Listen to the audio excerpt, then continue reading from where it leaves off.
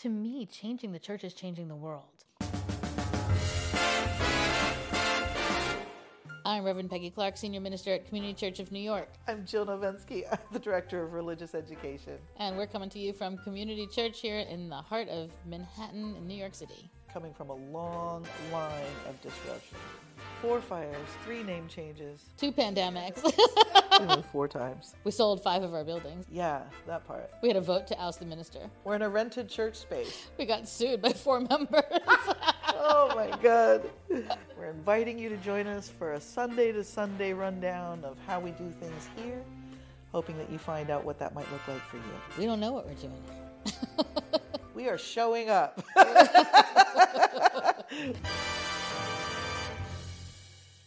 So what's the point of this episode? Let's start there. We want to discuss what it means to employ a citizen model. What does that look like in churches? Am I right? I mean, yes. And I think we want to talk about subject, consumer, citizen, right? So we want, it's really the shifting for me that's interesting, like the places where things change, where we recognize who we are and why it doesn't work and then move ourselves into something that works better. So it's like the transition spaces that I find really generative. Totally, yep. It's almost like the changing itself is what becomes generative. So that's part of it. But also that the consumer model doesn't work for us at all anymore. Right. And when we were talking at General Assembly, I think that was the thing that resonated the most strongly with everyone who was listening in, was that shifting. I think there was a recognition of like, oh, wait, where do we fit? I think a lot of folks in the room saw that their churches are fitting not in a citizen model, but very much a consumer mindset. And I think a lot of people didn't realize, right, that's sort of the root of a lot of issues. And I think the consumer mindset is really killing us. Yeah, Yeah, absolutely. I really do. I mean, not our churches, but I also think this is true of American society. I think that we're, the whole consumer capitalist. Yep. It's infiltrated every way we have of being. It's killing our planet too. Absolutely. The more and more I go on, the more and more I see where that sort of is an invisible overlay on so many ways we have of processing and strategizing and moving in the world. And honestly, I think our churches are so far from the citizen model on many levels. Totally.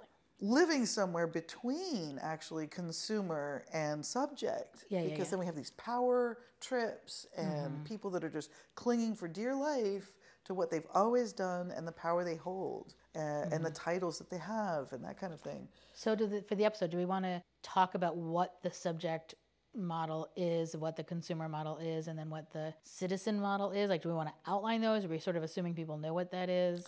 I mean, I think it would be a good idea to break that down a little bit because not everybody heard the workshop. Okay, so I can think of church communities kind of in general around that subject model because it's such an old and kind of tried and true model for how churches have always run. And the consumer model, I mean, my Lord, there are so many examples, right? I mean, we're steeped in that. The interesting thing is, do we find the citizen model alive anywhere? Or where do we see it? I think we see it in little pockets. There's also, to me, to be honest, there's something about each of the models that works and doesn't work. Right. Like actually when we were just talking about things that keep us stuck, I mean, thinking about that, there are times when not everyone is involved at every stage in the process of everything. Right. It is important that, when we talk about shifting from a hierarchical structure to more of a horizontal working collective, it is not to say that you throw away structure altogether. It isn't to say that there isn't one point person at different places that would be making some leadership decisions and others who would be following. I mean, decisions do need to get made. Goals do need to be set and everyone needs to be on the same page. But we have, in our faith tradition, I mean, I think a lot of folks tend to forget that we're a living tradition. It's, ingrained that we should be hashing and rehashing and figuring it out and changing and shifting and being open to that. Okay, so when we're talking about the subject model, we're really talking about it's an old political model, but it was reflected in church life, for sure. The idea that somebody is in charge And no one else asks questions. And nobody has a say in anything. Yeah. I actually worked for a Catholic church, a really traditional Catholic church. I was the youth advisor there. I only went to one, what they called a board meeting or like a board of trustees, but it absolutely wasn't in any way that we would recognize it. It was more of a lecture. Well, no, it was like this group of people who had a lot of opinions about things, but all of them talked and they all had their opinions, but it didn't matter because then the priest showed up and he was like, these are the 3 statues that are going to be where they are, and then these 3 we're moving. And that was the end of that conversation. They were like, thank you, Father. Right. Like, that's the subject model of like, Daddy is here and he's going to take care of us. Right. And we don't really need to have opinions. And if it's in fact true that Daddy can take care of everything all the time and you can just live a simple, happy life, right? That's why that model worked, because there were plenty of benevolent leaders out there and it was okay. But it kept people very passive and right. That's really quietly disempowering. Totally. Well, it's intentionally disempowering. Right. The idea is you have no power and you just do what you're told, and in return what you get is to be safe and fed. Right. That model theologically, right, it like mirrored the idea that there's a God. Right. God is in charge. Everything God will is make handed everything down from there. Everything goes back there in the end. And everything you do here will be measured by judgment. Right. Right. In the end. So churches were designed in the way that they understood the world to be designed, but that's not the congregational model. But it also, the United States and really the whole planet shifted away from that and into this consumer model. Right. Which was incredibly empowering. Right? Now people got to make choices. It wasn't that you were told this is what you have. And religiously in our churches, it changed. Even before the consumer model completely saturated American culture, we still had this idea people get to choose some things. But consumerism became synonymous with American culture by the end of the 19th century, and definitely in our churches. So that now we have, I think that one of our huge issues is that we have such a consumerist model, so that those Definitely people who do. work for churches are so much in this like concern. I mean, I've heard ministers say they can't preach certain subjects because people will not pledge. Right. Like this idea that I'm paying for a service. Yeah, right. Right? Or that, I mean, I'm sure you know, like of DREs who have salaries cut. Oh, yeah. Because people don't like what they're doing or don't like, Sure. or you're losing kids, right? I mean, oh, yeah, they're measured by the numbers and only the numbers, not levels of engagement, not anything other than numbers. You have people that are on, RE committees and hold titles like chair and those things and wield that power, thinking they are the ones who get to make the decisions about who stays and who goes.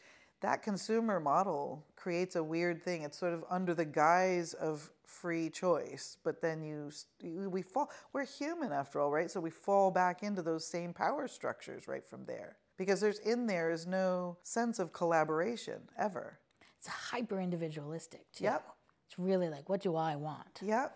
I want to get what I want, and I'm going to bend the institution to my will. It forgoes the value of interdependence. Absolutely. So for a citizen model to really work, you have to be willing to look at the whole system, and you need to be able to do it together. And I think you need to be willing to name and even in some way like hold up the people who are preventing the process. So I was in a congregation and we wanted to talk about covenant. This congregation desperately needed covenant.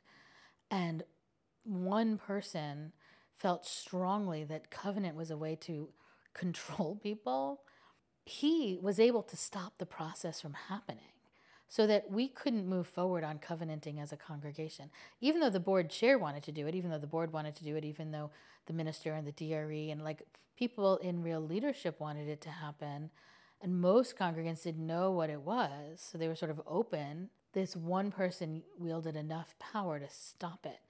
If we're going to work as citizens, we need to say collaboratively, it isn't okay to just stop a process, right? That we we're going to learn together. We're going to think together. We're going to decide something together. And one person not liking something, one person who just wants to respond with a no to everything needs to step out. Yeah. Right. And let everyone else work together. Right. And decide, maybe interdependently, we don't want to do this, but decide together. Yeah. Rather than just sort of yielding to the loudest voice in the room. Right. I mean, part of this whole citizen thing for me is like, what does interdependence look like? Moving from you aren't doing what you said you would do to how do we do that together?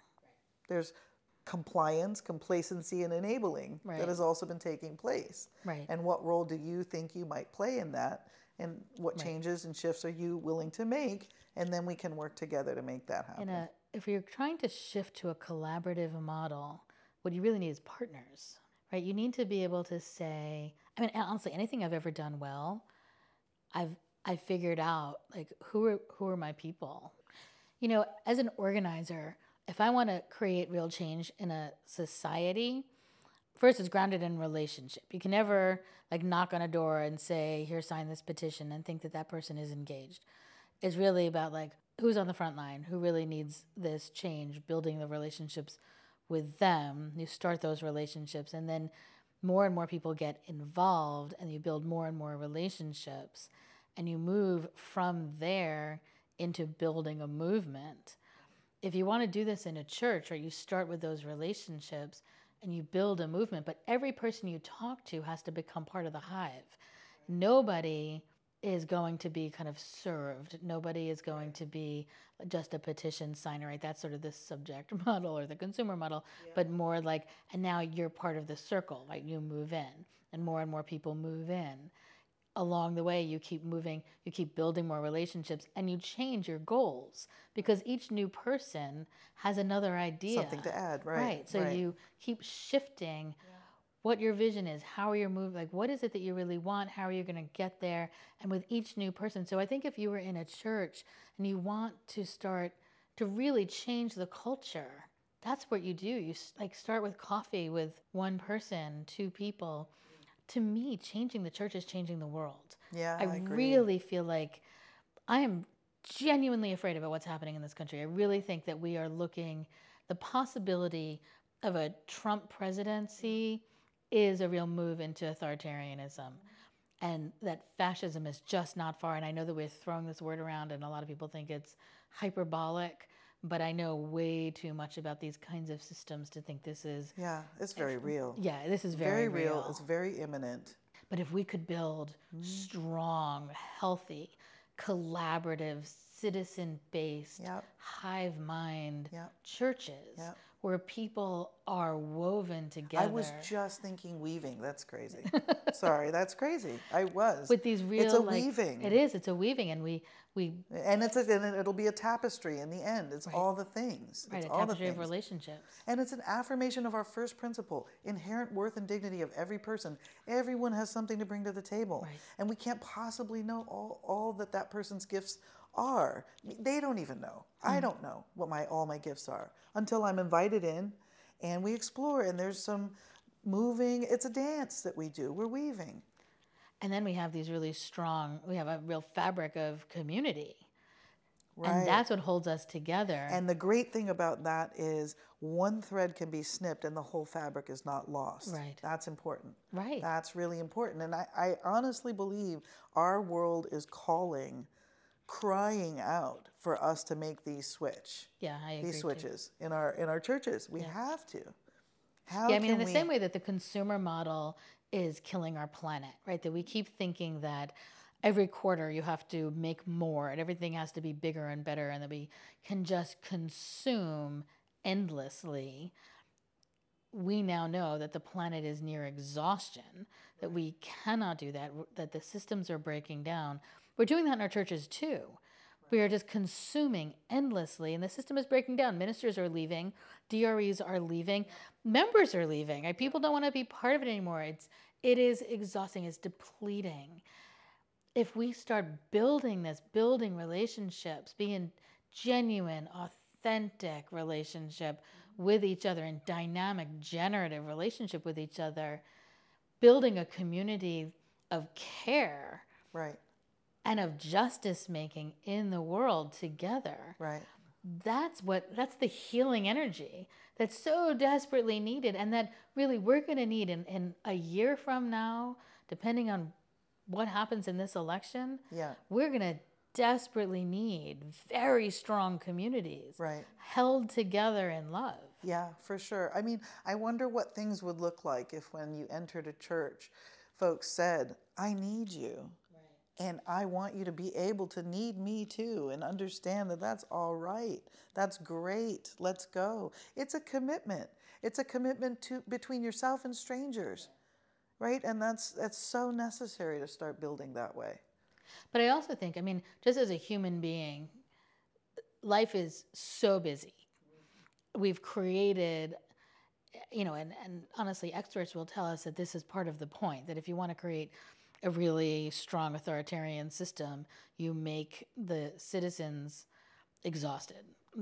For sure. You keep them distracted, you keep them guessing, keep them a little bit afraid, Sure. right? So everyone's sort of afraid of going broke, afraid of being alone, that we're like just, moving way too fast to try and keep up with everything. It's hard for us to pay attention to all the details. So given that life, right? So, I mean, I work full time. I'm a parent of a younger child. Like, I'm a wife. I'm a daughter. Stressed, I'm too overworked. Right. I've got all this stuff going on. Right. I walk into a new community of any kind, and I feel like, I need you to just give me the thing I'm here for. Right. I there's no way I'm like joining your collaborative community here. Right. And at the same time, it's what I desperately need. Right. It's what everybody desperately needs. And you kind of don't know until you're in it. Well, even if you know it, you feel like I can't do it. Like, right. I mean, it just happened to me. I was just interviewing.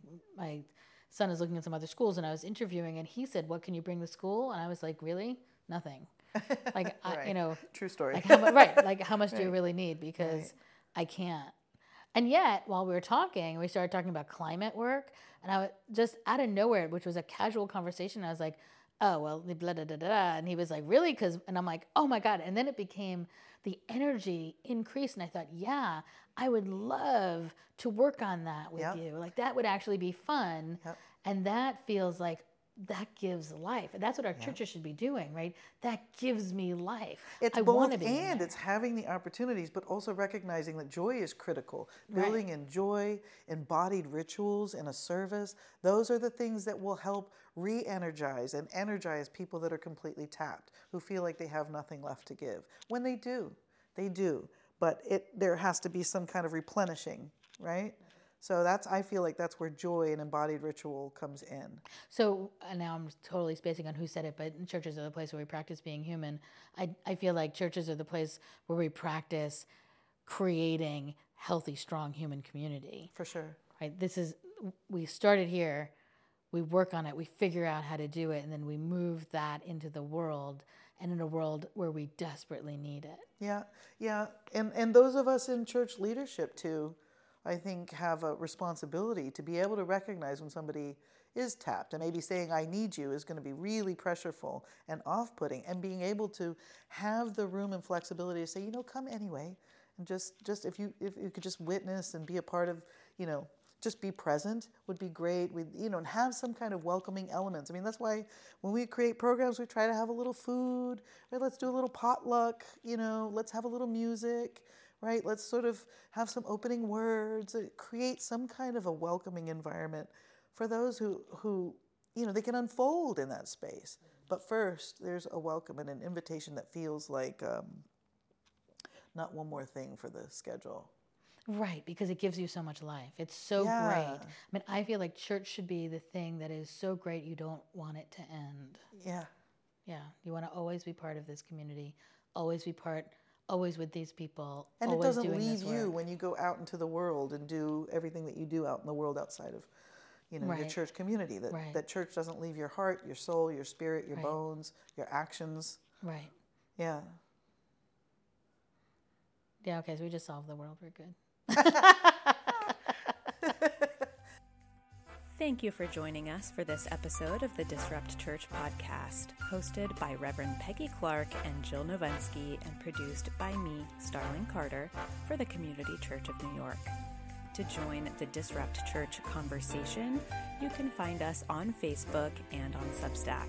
You can find links to both of these in our show notes. If you enjoyed this episode, please rate, review, and subscribe wherever you get your podcasts, or better yet, send it to a friend. See you next time.